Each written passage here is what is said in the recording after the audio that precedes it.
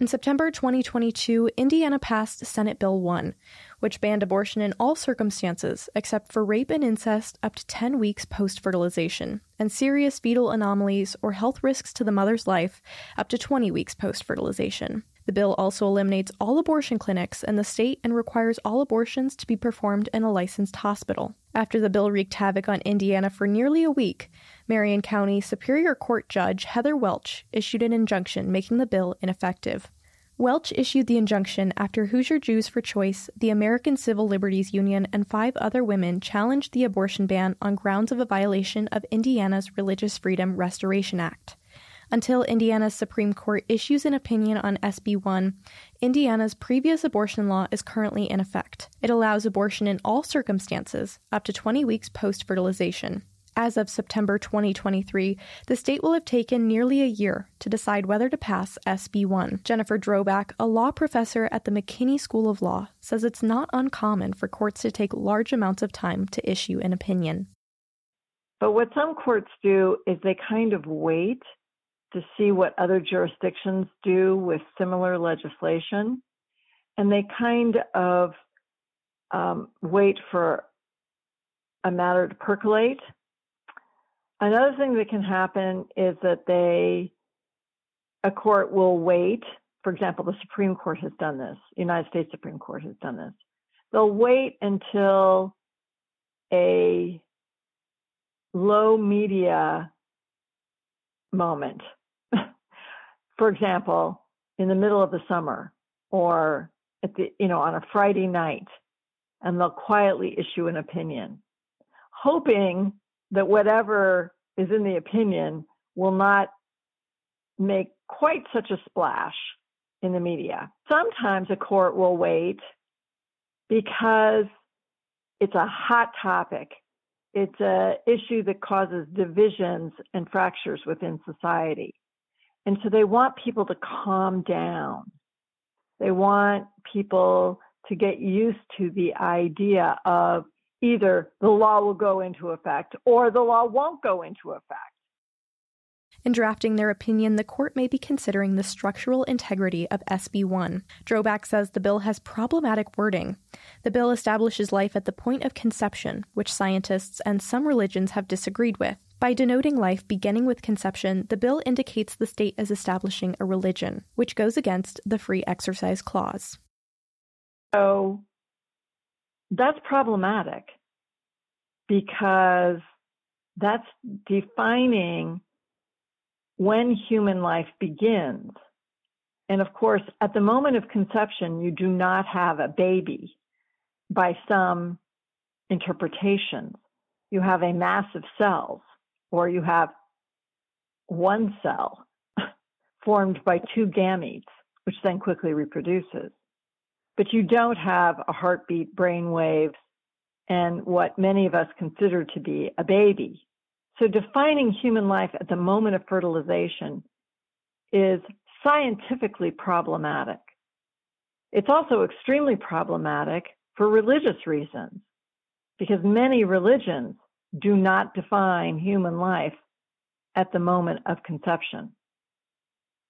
And so organizations have argued, the ACLU included, that this is an establishment clause, a First Amendment clause violation, in that the state is establishing a religion or is making a religious determination and forcing that perspective on other adherents of different religions, and therefore interfering with the free exercise of alternative religious perspectives. Besides the problematic wording of the bill, SB 1 proposes and adheres to harmful perspectives about women and bodily autonomy. Shelley Yoder, Indiana's 40th District State Senator, says a law such as SB 1 furthers the idea that women are untrustworthy and incapable of making decisions about their bodies. SB 1 says that women may only receive necessary health care if they endure rape or their life is threatened by the pregnancy. This type of language ignores other factors which may cause women to need an abortion. The bill also harms primary care physicians, who, because of the bill, are not allowed to administer the care they see fit to women in need. So the legislature, the Republicans, are saying abortion care is health care and has a place in health care. But we don't trust women or healthcare providers unless a woman is raped or is going to die. When asked to provide comment on the harmful impact of SB 1 on Hoosiers, Indiana Right to Life, an anti-abortion organization, declined to comment. SB 1 also establishes no exception for children who get pregnant. Drobak says legislation like this is harming children rather than protecting them. We also assume that everyone who becomes pregnant is an adult.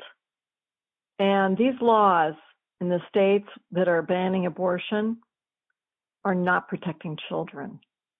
You want to protect children?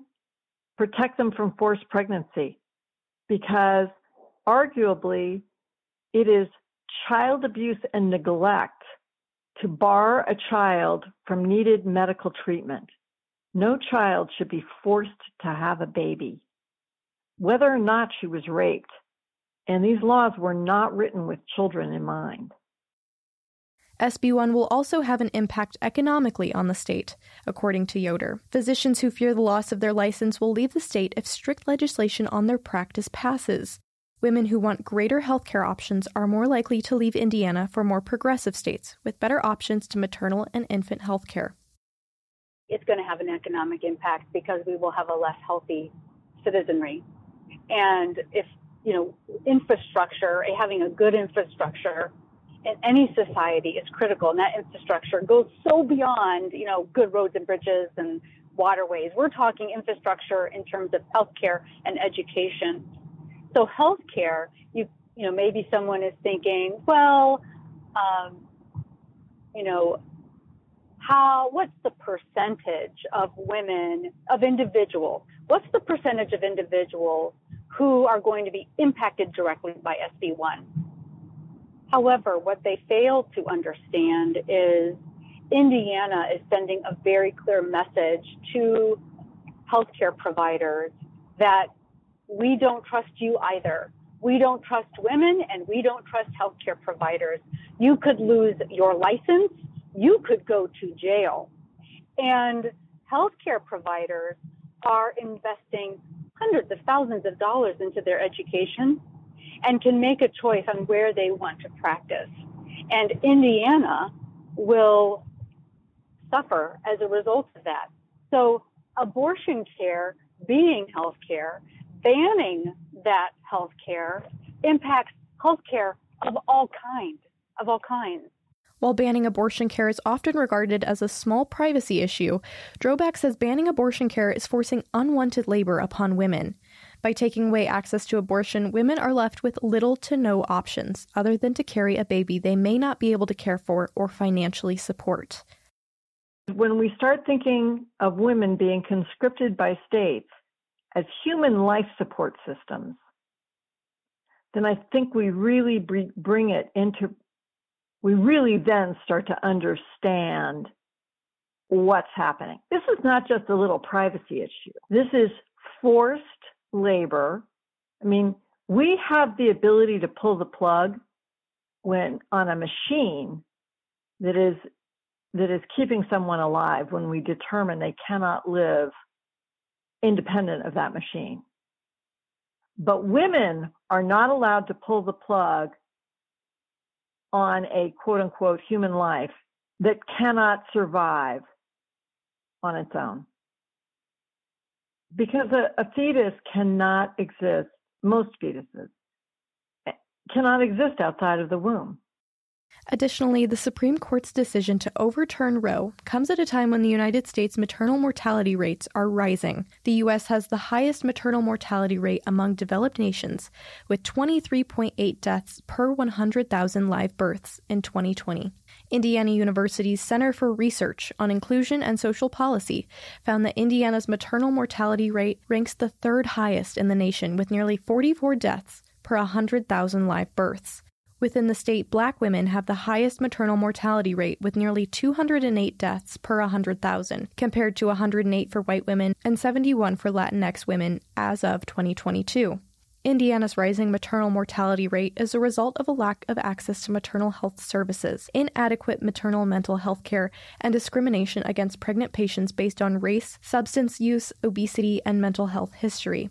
The Maternal Mortality Review Committee found that nearly 8% of deaths associated with pregnancy were due to discrimination. Black women are less likely to be taken seriously by healthcare providers when discussing pain during labor or concerns about their pregnancy. Yoder says Republicans in the State House vowed to increase state funding to maternal health care in order to improve the rising maternal mortality rate in the state. However, in the last legislative session, Yoder did not see any increased funding to these areas. The Republicans said at the onset of banning abortion in Indiana, we're going to make those investments. We're going to make sure that we protect health care in Indiana. We're going to actually increase access to health care, not abortion care, but we're going to make up for it for access to other areas of health care. Then I ask you this, why did they not fully fund SB4, which was the public health initiative? Why did they not fully fund the mental health initiative in Indiana in SB1 this session? They gave lip service to making these strides, and we have the forecast, the financial forecast for Indiana is showing we have both in the reserves and what's coming, and yet they say, no, we're actually not going to be true to our word and make those investments. We are going to cut corners once again and cut corners around healthcare. Yoder says Democrats in the State House are working instead to provide more oversight in crisis pregnancy centers. Crisis pregnancy centers provide ultrasounds and can estimate gestational age for pregnant people.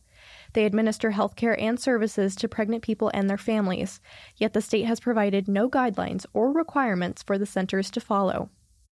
There is zero oversight with these crisis pregnancy centers throughout Indiana, and we heard from the floor of the Senate that these are, in many of our counties, these are primary ways that our residents in Indiana get health care when they're pregnant or when they have small children. That was actually spoken from the floor, and we are giving them millions of dollars, and there's zero oversight.